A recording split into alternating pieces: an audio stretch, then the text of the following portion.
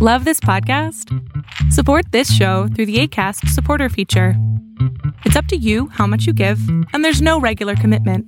Just click the link in the show description to support now.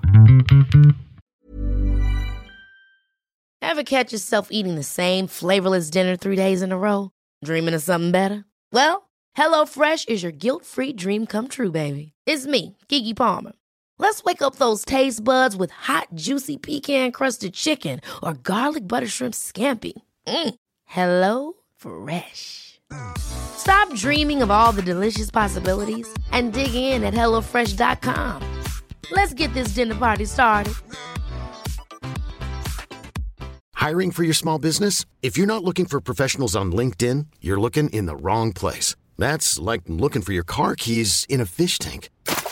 LinkedIn helps you hire professionals you can't find anywhere else, even those who aren't actively searching for a new job but might be open to the perfect role. In a given month, over 70% of LinkedIn users don't even visit other leading job sites. So start looking in the right place. With LinkedIn, you can hire professionals like a professional. Post your free job on linkedin.com/achieve today.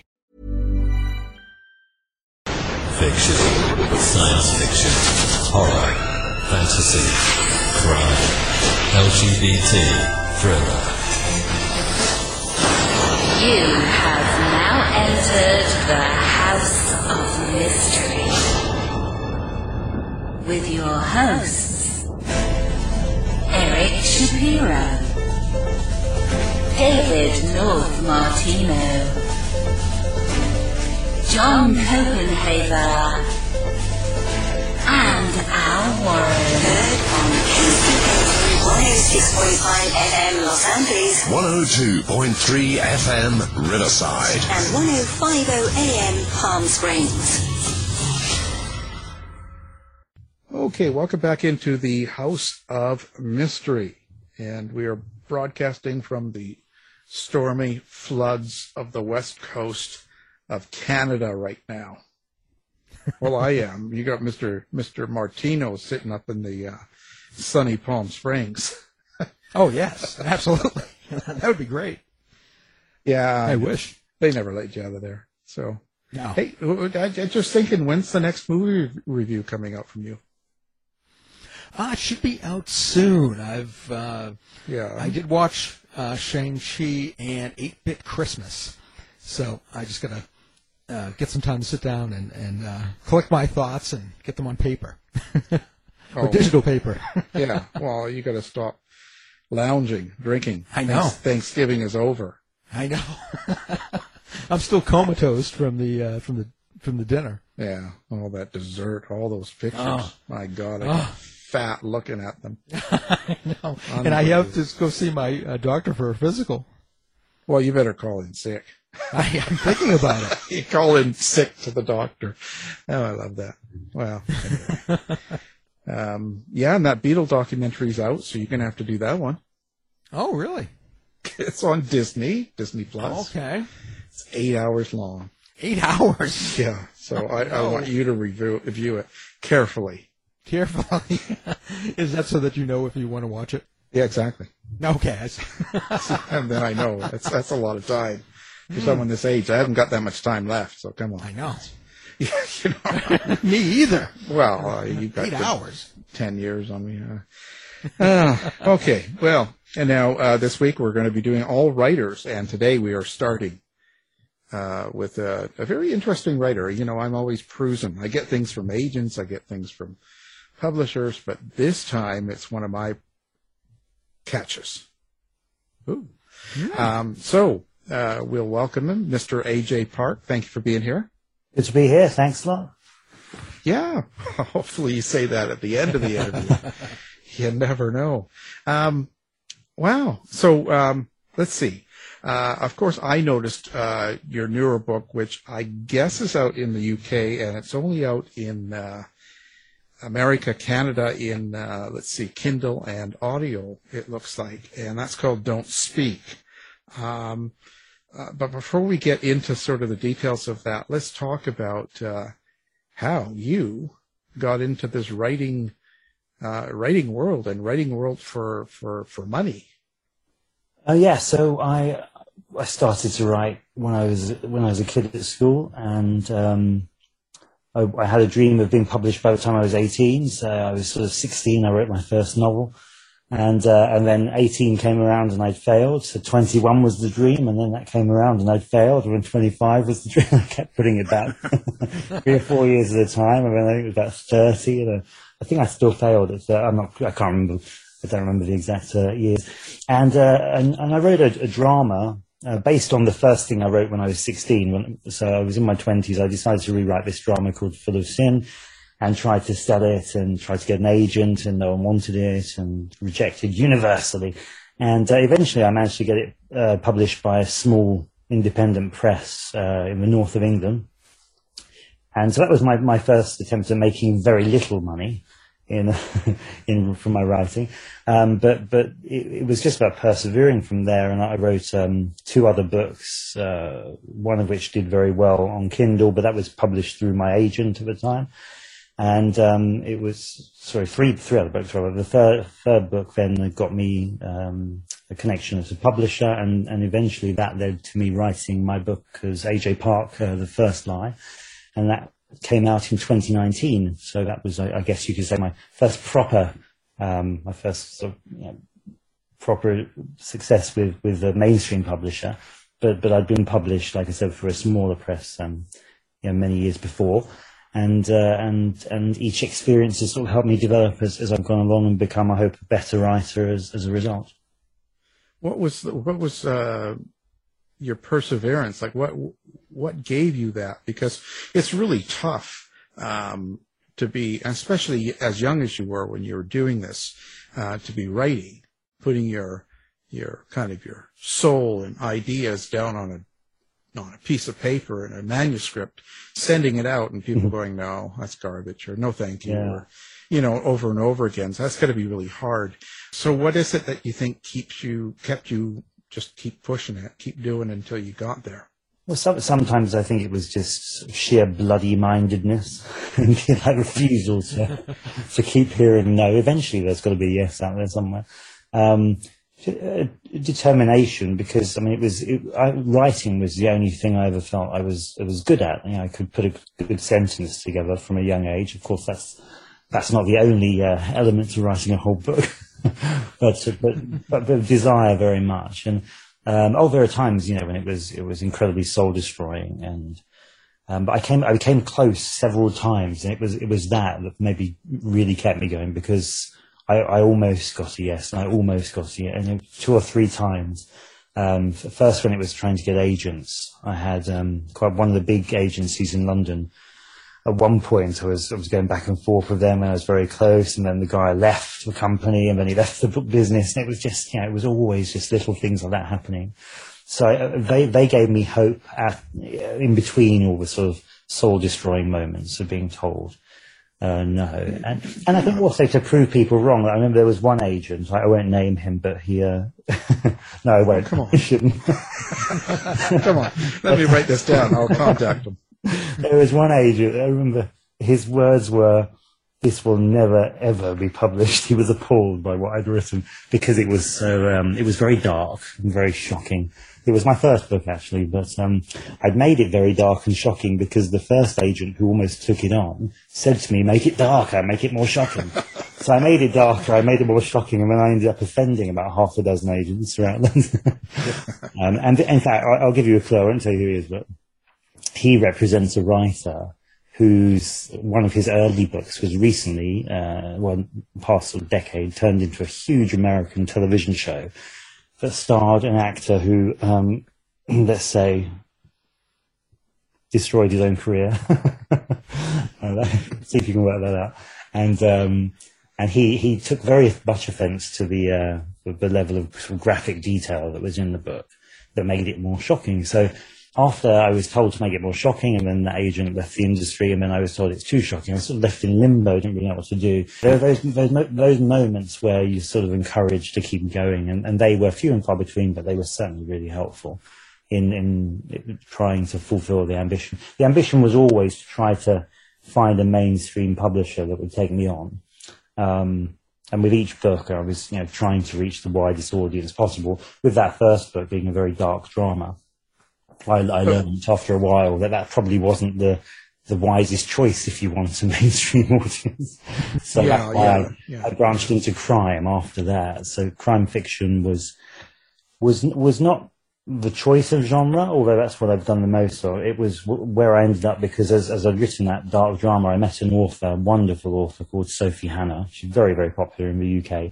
She writes the Agatha Christie Poirot books. They've done well in America. And she said to me after she read my first dark drama, she said to me, why don't you write crime? It sells. And that was sort of what got me into thinking, maybe I should listen to her and give it a go. And that's what I tried, and it's worked out since then. Yeah. You could always find that agent and kill him and use that as a story. There's this guy getting turned down and he kills the agent, right? I mean, House of Cards, there you go, that's what I was saying. Yeah. Was the draw to being published by mainstream? Because you can always publish nowadays self-published. Yes. Or do you see? For me, I had to go to a publisher to get approved the first few times because it spoke to me as in that proved that I could do it by professionals, not just putting it out, even if it sold 1 million copies and self-publishing. That still wouldn't be. I don't know. It's hard to explain. It wouldn't be the gateway. It wouldn't be the professionals going, oh yeah, you can write. So I had to prove it to myself, but now I kind of go wherever. Yeah. So it's not as important. Is that the same for you? Totally. When I started when I really started seriously in 2000 and whatever it was, 2004 or something like that, when I really tried to write the first one and get it published or get agented anyway, that there wasn't a self-publishing option then. There was Vanity Press, but it required you to pay a lot of money. Yeah. Subsequently, of course, self-publishing became a very realizable thing, thanks predominantly to Amazon. So it was very much it was the initial ambition, and then it was probably more about proving it to myself than anything else. Because I know how hard it is. I mean, it's such a horrifically difficult place to end up with a mainstream publisher. It's so hard to get an agent, full stop. Before you even get close to a publisher. So first of all, it was about getting an agent. Years of hard work there, and just the personal reward that gave from someone inside the industry saying yes, you should be looked at, and then after that the publisher. So I mean now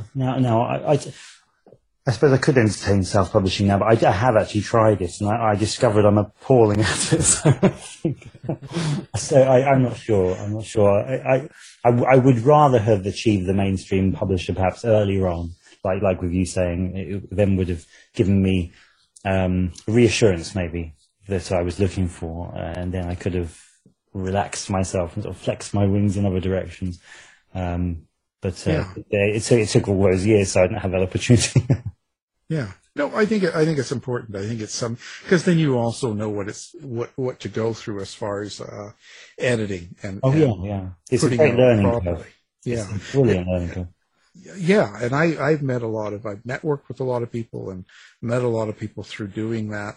And now when I do self-publish, I use a lot of people that are used by the publishers. So sure, yes, it can be done. It can be done. It's just you kind of got to know the craft. I feel sorry because there's a lot of people out there that are self-publishing that don't put that kind of time into it. They just kind of write it and push play. Yeah. and it's too bad because some of them can be really good, but they're just presented badly, Oh, totally, yes. It's really interesting. Now, when you put together a story, like for instance on your Don't Speak, this is suspense. So you got Sophie Hannah. So what is? Well, let's just start with who is the main character to you? In Don't Speak, the main character is a detective. So the premise of AJ Park books is supposed to be, according to the sort of publicity angle of the publisher, it's supposed to be what would you do if you were in the main character's situation? So this book is very much what would you do if you suspected your husband might be a killer, a serial killer. So the detective is Amelie Davis, a detective sergeant, and she's investigating a series of murders. Young teenage girls are being killed. That brings back a trauma from her past, because when she was the same age, and she looked similar, they're all blonde girls, when she was the same age as them and she looked similar to them, she was abused by her father. So just seeing the suffering takes her back to her past, and she finds that quite difficult to deal with. Various things transpire as she's investigating, and she receives one night, in the middle of the night, a phone call, a distorted voice saying, "Do you think you know your husband?" And she gets a sequence of numbers from this voice and little other information. So she starts to look more closely at her husband, and various things happen that make her suspect that maybe her husband is the man she's looking for. But because he's the only man she's ever trusted, and her whole life has been put into this man's hands after she rejected men forever because of her father, she just doesn't really know what to do. And she's got two choices. She has to either turn him in or help him hide. What would you do if you're in that situation? That's the question behind it. And of course, because it's a thriller, she makes some pretty bad choices that leads to various problems that she's got to find a way out of. Well, it would depend on how good he was in bed. That's how I would decide. But, he must be fantastic. Yeah. Well, so when I listen to these stories, so up to now in my life, my books have all been based on true stories, true crimes, or true events, not necessarily crime, but always real, nonfiction. Yeah. I look at something like this, and I hear the story you just kind of give me. How do you set yourself in that place of your Detective Sergeant Davis? Like, how can you put yourself as Davis and develop that sort of character in the sense of she remembers her father and the abuse and all of this stuff? How is that? Because I'm trying to figure this out from a my writing point of view. Is how do you figure out what she feels when she's going through these situations? Like, how can that be relatable to you? It's tough, isn't it? I think it very much took me back to the first book I wrote, which was called Full of Sin. So it's probably the closest I've ever come to going back in that direction, where trauma is really at the heart of a character. And I've always found that interesting as a reader, just exploring the mind of someone who's been through something horrific that they don't want to talk about. But of course, if you have a first-person narration, as I do in this one, you can explore things that are in the character's head. If I wrote it in third person, I wouldn't be able to do that so effectively. So I think it's important that it's first person. I think it's important that there are triggers in it. I had to figure out what the triggers were. So the physical resemblance was important, but there are other things that happen as the story progresses that link to her past. I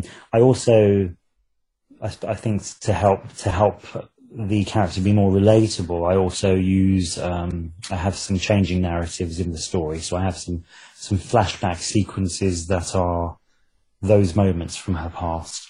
And I have some other sequences too, which feed into who it might or might not be. So I think trying to find different narrative ways into the character's head,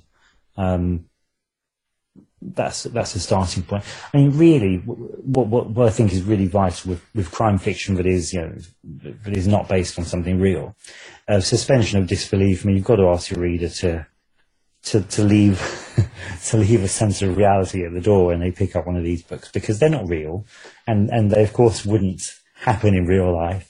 They do take things to the extreme.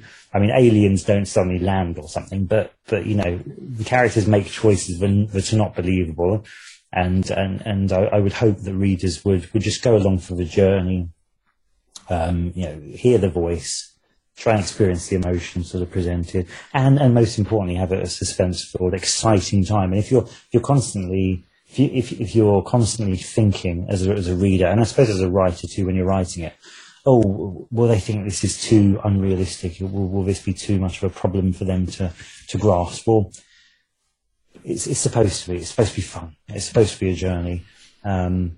If I were to base it on elements of real crime that's happened in the past, then I'd approach it differently. But certainly with the A.J. Park books, with both of them, they've taken suspension of disbelief at front and centre, I would say, and I'd encourage all readers to remember that, so pick them up.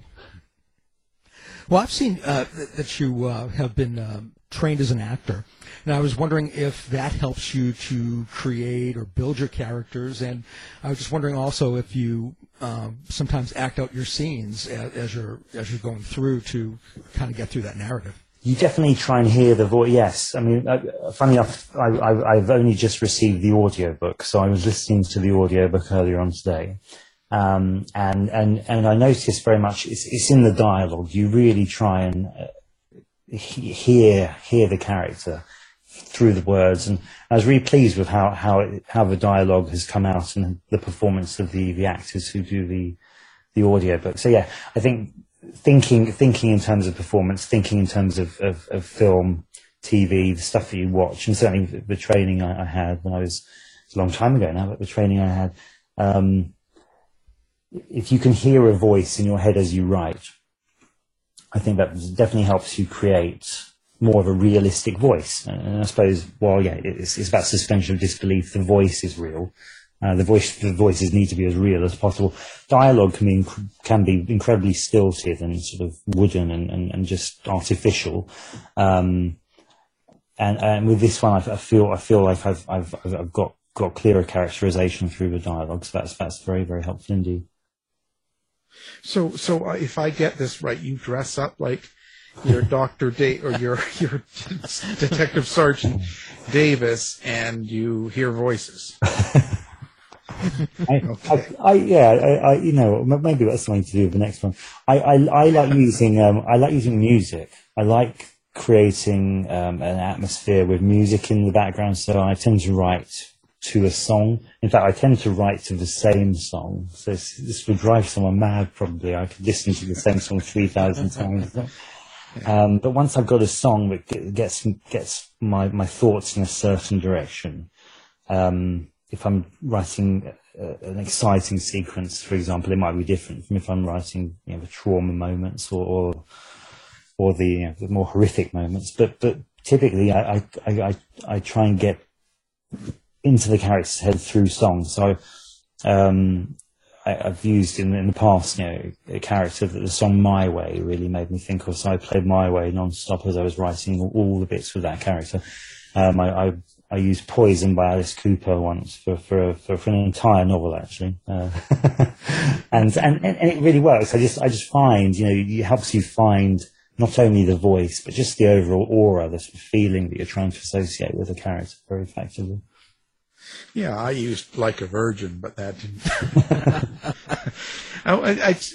So this is fascinating. But when you actually put this on paper and then you send it and you get it published, I'd imagine there's a certain amount of you that's going into your character, your main characters anyway. And when you do that, do you sort of feel vulnerable by putting it out to the world to see, especially nowadays when anybody can kind of give you feedback in both positive and negative ways? Well, I tend to say to people, this is our secret, of course, I tend to say to people, there's nothing of me in this at all. Oh. And I mean, with this is like a first-person female character. So I mean, I enjoy a whiskey, and I think she does too. I do tend to use my drink of choice, but with this one, actually, I did disconnect myself quite a lot. I think there are elements of myself in Paul Reeve, who's the main character in The First Lie. There's quite an autobiographical element to one of the early ones I wrote called Sins of the Father. There are personality traits, in a book I wrote called The Missing. A lot of reviews comment on how irritating the main character is. Perhaps that's who I am. But I think there, your neuroses kind of come out a little bit sometimes. The things that are just relevant to you at that time of your life when you're writing come through, and the do's and don'ts. Actually, I seem to notice more recently after having children. There are certain things I just feel like I can't write anymore. So that the more graphic violence that I had in some of the earlier stuff, I just find a bit too disturbing now to put down. So, it's all coincided with children, and I do feel that the sensitivities in your real life direct you in what you feel like you can or you can't put down. I do delete things. I mean, I certainly do have things of me that end up on the page, and when I become aware that there's maybe a bit too much of that, and I do take it out because you're completely exposing yourself to readers instantly anywhere, and there are certain things I think I just don't want to put down. So if I find that too much of me comes out, I take it away. I'm a bit brutal in my editing. I find large sections go and the entire things change as the editing process kicks in. Yeah, I think that comes with age, right? That's what happens when we get older. The wild things that you would do when you were a teenager, you feel differently about when you have a teenager. Yes. I think that's natural. But you could always just hide them. Not tell them that you've written these books. They don't need to know.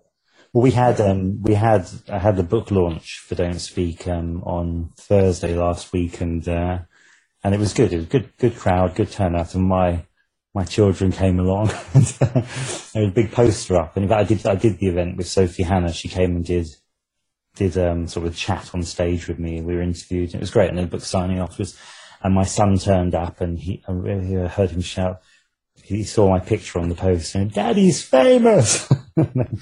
Came in, proudly telling everyone. I remember the next day at school, he was telling his head teacher, his principal, Ever catch yourself eating the same flavorless dinner 3 days in a row? Dreaming of something better? Well, HelloFresh is your guilt-free dream come true, baby. It's me, Keke Palmer. Let's wake up those taste buds with hot, juicy pecan-crusted chicken or garlic butter shrimp scampi. Hello Fresh. Stop dreaming of all the delicious possibilities and dig in at HelloFresh.com. Let's get this dinner party started. How would you like to look 5 years younger? In a clinical study, people that had volume added with Juvederm Voluma XC in the cheeks perceived themselves as looking 5 years younger at 6 months after treatment. Look younger, feel like you. Add volume for lift and contour in the cheeks with Juvederm Voluma XC. Reverse signs of aging by adding volume to smooth laugh lines with Juvederm Volure XC. For important safety information and to find a licensed specialist, visit Juvederm.com. That's JUVEDERM.com. Not for people with severe allergic reactions, allergies to lidocaine, or the proteins used in Juvederm. Common side effects include injection site redness, swelling, pain, tenderness, firmness, lumps, bumps, bruising, discoloration, or itching. There's a risk of unintentional injection into a blood vessel, which can cause vision abnormalities, blindness, stroke, temporary scabs, or scarring. Talk to a licensed specialist to find out if it's right for you. I'm Sandra, and I'm just the professional your small business was looking for. But you didn't hire me because you didn't use LinkedIn Jobs. LinkedIn has professionals you can't find anywhere else, including those who aren't actively looking for a new job, but might be open to the perfect role, like me. In a given month, over 70% of LinkedIn users don't visit other leading job sites. So if you're not looking on LinkedIn, you'll miss out on great candidates like Sandra. Start hiring professionals like a professional. Post your free job on linkedin.com/achieve today. Hey, it's Ryan Reynolds, and I'm here with Keith, co-star of my upcoming film, If, only in theaters May 17th. Do you want to tell people the big news? All right, I'll do it. Sign up now and you'll get unlimited for $15 a month and 6 months of Paramount Plus Essential Plan on us. MintMobile.com/switch. Upfront payment of $45 equivalent to $15 per month. Unlimited over 40 gigabytes per month. Face lower speeds. Videos at 480p. Active Mint customers by 531.24 get 6 months of Paramount Plus Essential Plan. Auto renews after 6 months. Offer ends May 31st, 2024. Separate Paramount Plus registration required. Terms and conditions apply if rated PG. Daddy's famous, you know, and of course, I don't have to do homework. That's right. So I can't hide with that from them anymore. They've seen the books too much.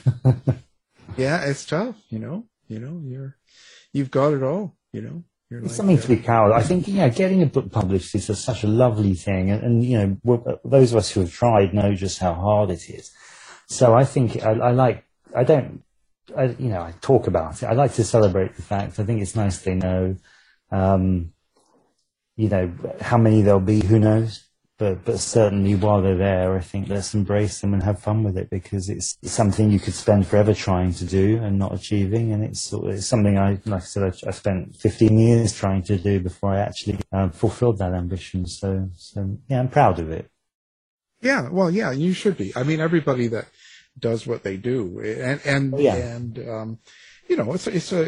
a lot. It's an accomplishment that not everyone can. It's usually just the people that give you a bad review that are the ones that can't. Yes, that's how I look at it, right?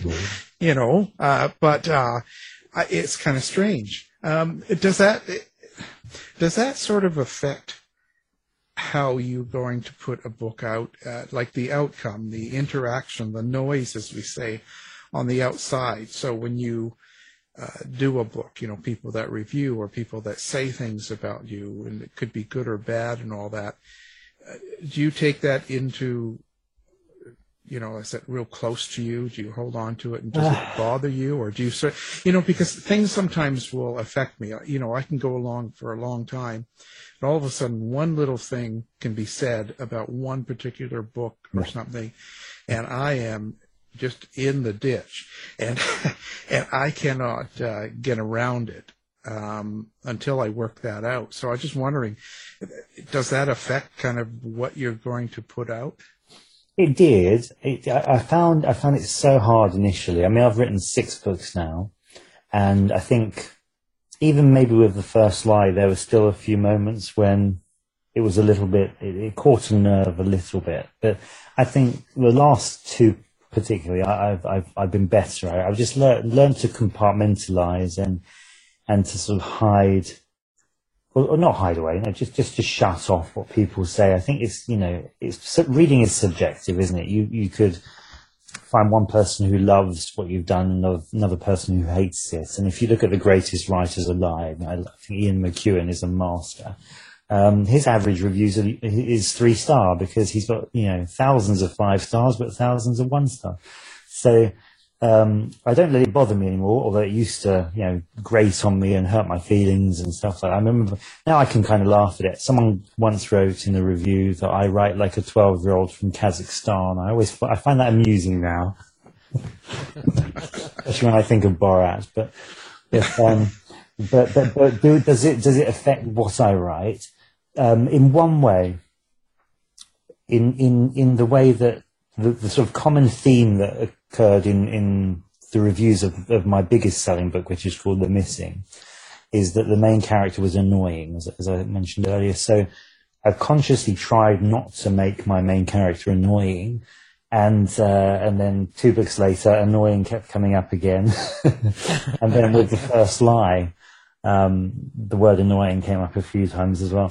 So I think with this one, I was really, really careful, because it's like, if I get another review that says the character's annoying, just call them anything but bloody annoying. So I haven't had the word annoying yet, so I'm pretty pleased with that.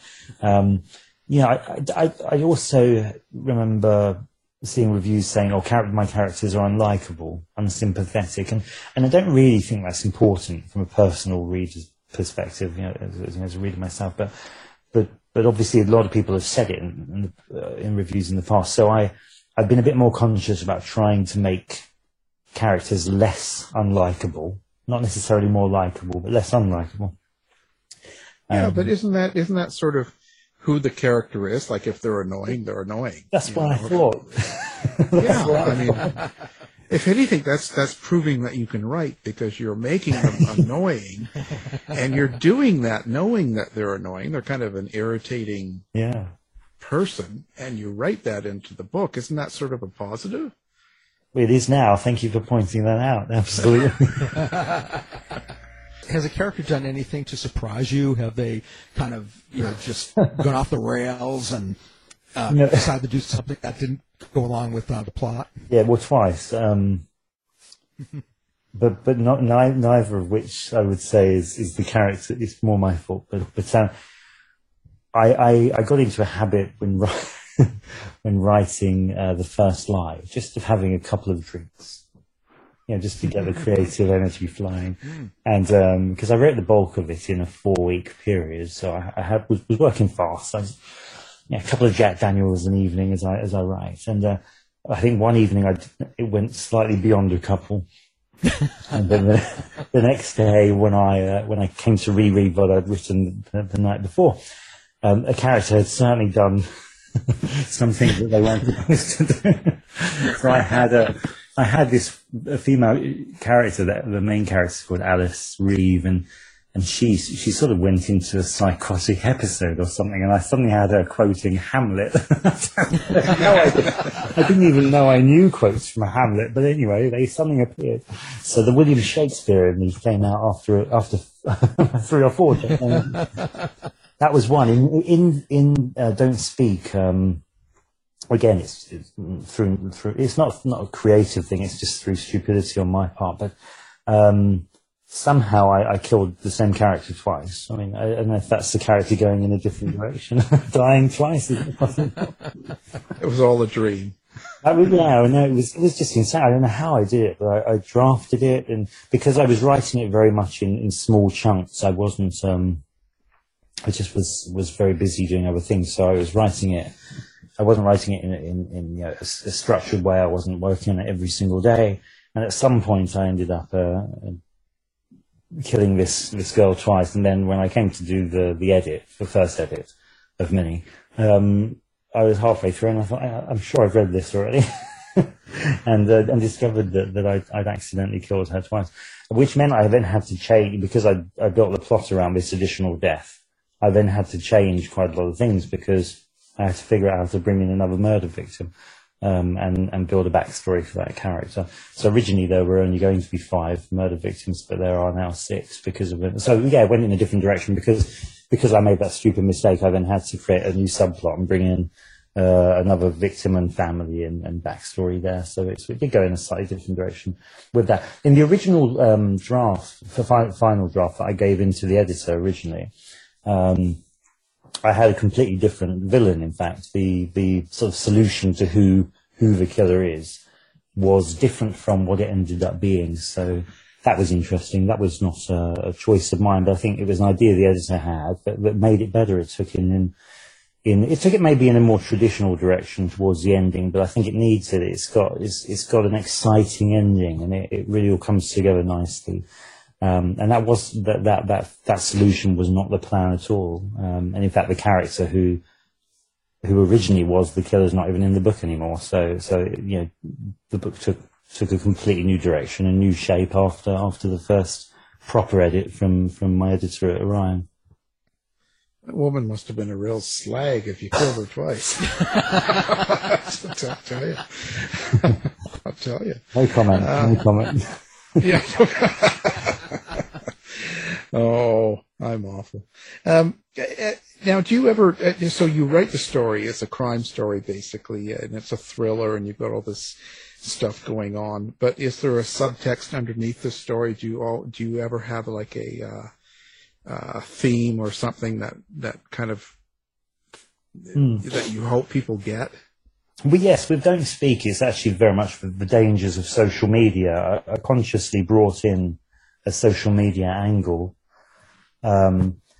Seeing the impact that social media has on young people now, teenagers especially, and the amount of time they spend on it. I mean, it's a really dangerous thing, as well as being obviously a very positive thing in many ways. So I utilize that, the without going into it, there's an angle that connects to social media that's very important. And it just felt like the right time to do that. You know, I work with teenagers in the daytime, and I see how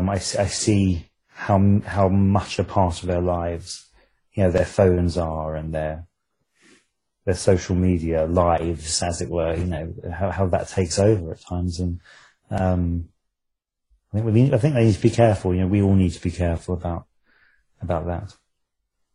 Oh yeah, and it's kind of, in a way, it's creating a whole second world that they live in. Totally. You know, and the problem with the young ones are they don't have the experience to get themselves out of it or protect themselves. That's the big thing. You know, they can move around on those phones and computers really quickly and get it, but at the same time they don't have a lot of the skills to work their way out of it. You know. Very true. Yeah, it's great. Now, who are your favorite writers? Or do you have a favorite writer? Maybe you don't like reading. No, I do. I think you know, reading is so important, and again with the young people I work. I mean, in the daytime I teach. I teach English, and I think reading makes the writer, in my opinion. It's central to everything. My favorite author of all time is Ian McEwan, who wrote The Cement Garden and Amsterdam. I mean, these are, you know, real literary heavyweight books, so they're very different from the sort of thing I'm putting out now, the commercial end of fiction. But I just find personally I love books that are full of beautiful language and that sort of create characters in worlds that are immersive, like McEwan's are. But I love a good thriller as well. And Sophie Hannah, funnily enough, even though, you know, she's sort of mentored me, she's one of my favourite writers. And the first crime novel I remember reading is Little Face by her. And it's what I used as the model for The Missing. I used some of her elements of storytelling and flipped them around and created a book that ended up doing well for me. So I like Sophie Hannah's books. American author, I love Harlan Coben. I think he's a cracking page turner. He has the fantastic hook at the beginning. He knows how to grab you literally in the first sentence.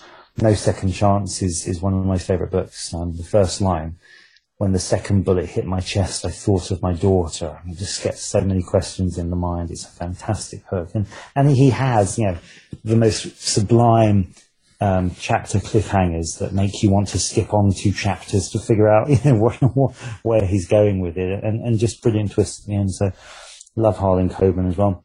I enjoy reading older stuff though, so I really like Wilkie Collins. If I go back to the 1860s, I enjoy the Shakespeare that I teach. You know, I love Macbeth and a whole range of stuff. So I don't think I pigeonhole my reading at all. I'm quite broad and open-minded. But at the moment, I'm very much into trying sort of thrillers, but from the 70s, the 80s, that sort of time period. So I've been reading a bit of Len Deighton. That's from even earlier, isn't it? For the 60s, I'm reading The Ipcress File. I've been reading some Sidney Sheldon, just some of the masters who I think we can learn from. I used to love Agatha Christie. I mean, these people who just were natural storytellers. And I use each experience of reading as a chance to try to learn and better myself as a writer. Because if you can't learn from them, I'm not sure where else there is to learn from. They're the best at what they did. And what about my books? Absolutely. You didn't hear me say your name first, I'm sure. No, I was just waiting for that. Yeah. You know, my God. Love Ian McEwan. Absolutely. Ian who?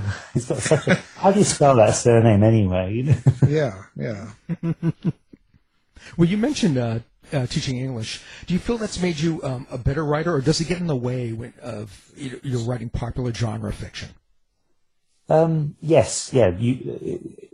It certainly gets in the way. I think what I've learned over the past couple of books with Orion is toning down, simplifying. You want your books to be as accessible to as many people as possible as they can be. So you mustn't overcomplicate.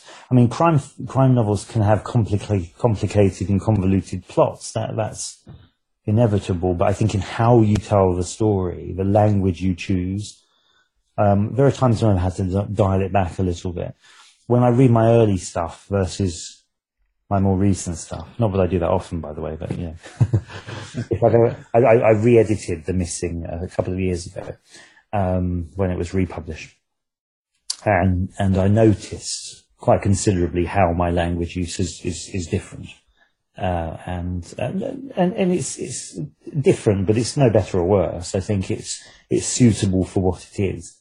I want to write books that everyone can get into.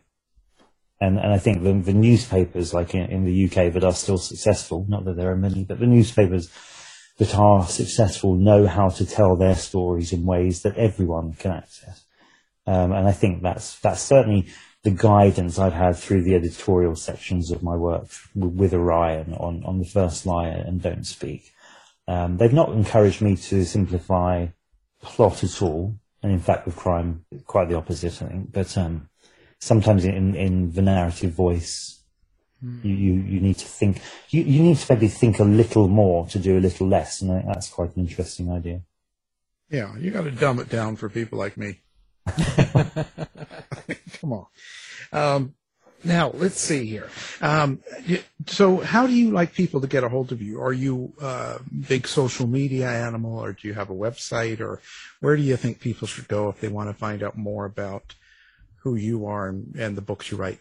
Well, I'm on Twitter, AJ Park Author. I'm on Instagram. I'm on TikTok now. It's very exciting. The kids I work with love that. Just do some silly videos to try, things that are supposed to be amusing, I hope. I decide, this is dreadful, people will hate me for doing this, but because I'm so business-minded, I decided to let the website go. Okay. I just wanted to spend time writing, and I know that from a commercial perspective, that's probably a disastrous idea. So the website might come back. I mean, it's still on there, even though I don't control it anymore, but it's still online. So Twitter, Facebook, those things, I'm on there and easily accessible. Yeah. And I do communicate. If people post a nice review online, I always respond. If people ask a question, if people send me messages, I always respond. And try and if people ask for advice, try and answer and help. If people ask for a signed book for a charity event or something, try and do that. And people are, I think, always keen to engage. If they see you willing to respond, I think they like it. I think it encourages a reader-author relationship that's probably more important today than it ever has been. Yeah. Oh, for sure. And we encourage all of our listeners to review his newest book, about how annoying the characters are. We love that word here. So you must have been writing this one during a lot of the pandemic and that. Did it sort of blend into your writing, and just when... because if you're a teacher, right, and you guys were all wearing masks and doing online and all the stress that was going on, and outside of your door even, let's say, do you think that affects your writing? It certainly created an anxiety, didn't it? I mean, the media created so much fear. I mean, it was just crazy, but no, because funny enough, I wasn't really writing this one during the pandemic. I wrote it before. I was editing it during the pandemic, but because of the pandemic, everything got delayed. So The First Lie got delayed, and then it got released during the pandemic, and this one was actually due out some time ago. I forget when now. But because of the delays to The First Lie, then this one got delayed. So I finished the first submission of Don't Speak 2 years ago. Partly why I can't remember the story very well. And I gave it in 2 years ago, and then spent the sort of 7 or 8 months after that editing it. And it's sort of been waiting for the time to come. The November date was set quite a long time ago, but they like a sort of a year between books. So it's had to wait for its time. It has come out at a good time. I mean, now you know, when The First Lie came out, no bookshops were open. And I know, well, that's a smaller percentage of the sales, but it still is a percentage of the sale. Now Don't Speak has come out. All the bookshops are open, and all the online, you know, options are there as well. And they had time to do the audio properly, you know, without too many, you know, measures being in place to restrict things. So it's come out at the right time. But when I was editing it, I was obviously very much in the thick of the pandemic, and it didn't impact the writing because the story was already there. But it certainly could have done if I were writing it at that time. I could see how people might have struggled. I didn't really start working on anything new during the pandemic because it just felt a bit. It felt odd. It just felt like the wrong time to be doing anything really. I mean, you know, we were sort of made to feel like we should be at home and living in a cocoon and hiding away. And you know, we're beyond that now, which is good. But certainly, you know, at the time it was very awkward. So I didn't feel like writing. I don't know if I could even have written anything beyond. I wrote a few pages. I didn't do much at all. Are you that type of person that can sit down and kind of go, okay, well, I've got 2 hours now, so I'll write? Can you just turn it on, or do you have to be in a mood? No, well, I do need a mood, but certainly with first drafts, I'm very much of a mind that I just want to get it down. I don't care how rubbish it is, just get it down, and then I can work on it. If I've got nothing there's nothing to work on. So I do switch on. I have to because I've got the day job, so that has an impact on the evening. I also write articles for a number of magazines. I do car magazines and various technology magazines and stuff, and those are very short deadlines, so they have to take priority. The book's obviously, you know, working a year ahead or something, so I have to be able to switch on at short notice, otherwise I'll never get it done. I tend to try to schedule things so that I have, you know, holiday time, and when I've got holiday time, then I've just got to do as much of it as I can. But I can go upstairs or to the computer at 11 o'clock at night and knock out an hour or two if I have to. I don't feel like I won't produce my best, not at all, because I've not got the right mind. But like I said, if I've got something on the page, I really like it. I'm more of an editor than I think a first drafter. I'm definitely a second drafter when I go over things and make things better. That's sort of when I feel like I'm coming into my own, when I'm shaping things, when I'm succeeding with where I want to go. Yeah, it's pretty amazing that people can do that. Because I know if I'm not in the right mind, I can't write. You know, absolutely. And whereas like Dave over there, he has to be drinking his whiskey in order to write. You know. Write drunk, edit sober. Yeah, that's right. So said Hemingway. Yeah, right. Absolutely, wise man here. Wise man. Well, it's certainly been a pleasure. I've enjoyed having you here. So now, of course, the new book that we're speaking about is Don't Speak. But again, on this side of the world, we're looking at just the Kindle and audio out, and on the UK side of the world, you've got it all. You know, you've got it all, absolutely. And I believe, I believe the paperback will reach America by the summertime. But the ebook format should be Barnes and Noble. The Nook is out as well, and the audio. In the meantime, The First Lie is out completely in America. They're separate stories, so they can be read independently, but they do have some small connections just to keep people who have read them both interested. You know, they are set in the same world, but they don't have all the same characters in them. Yeah, well, that's good. That's good. I mean, you want people. What book would you tell people to pick up of yours then, if they could only afford one book?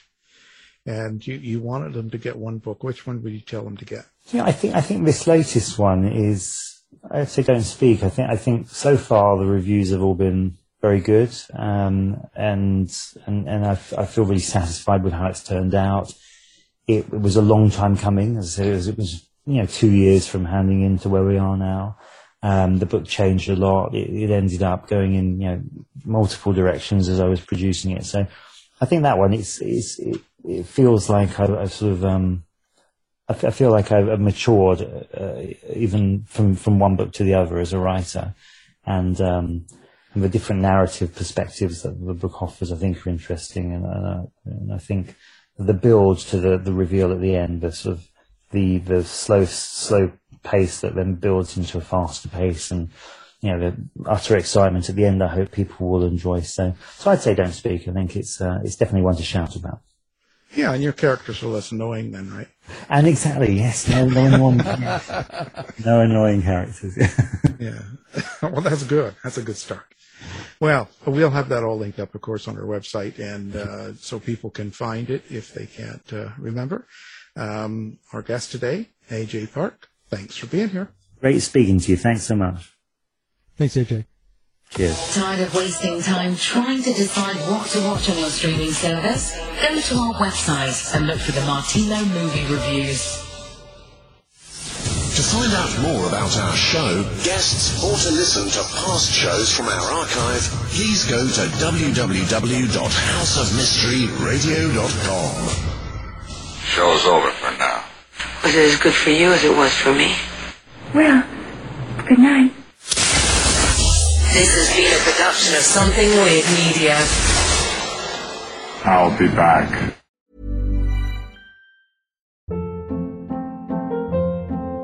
Hold up. What was that? Boring. No flavor. That was as bad as those leftovers you ate all week. Keke Palmer here, and it's time to say hello to something fresh and guilt-free. Hello Fresh. Jazz up dinner with pecan-crusted chicken or garlic butter shrimp scampi. Now that's music to my mouth. Hello Fresh. Let's get this dinner party started. Discover all the delicious possibilities at HelloFresh.com.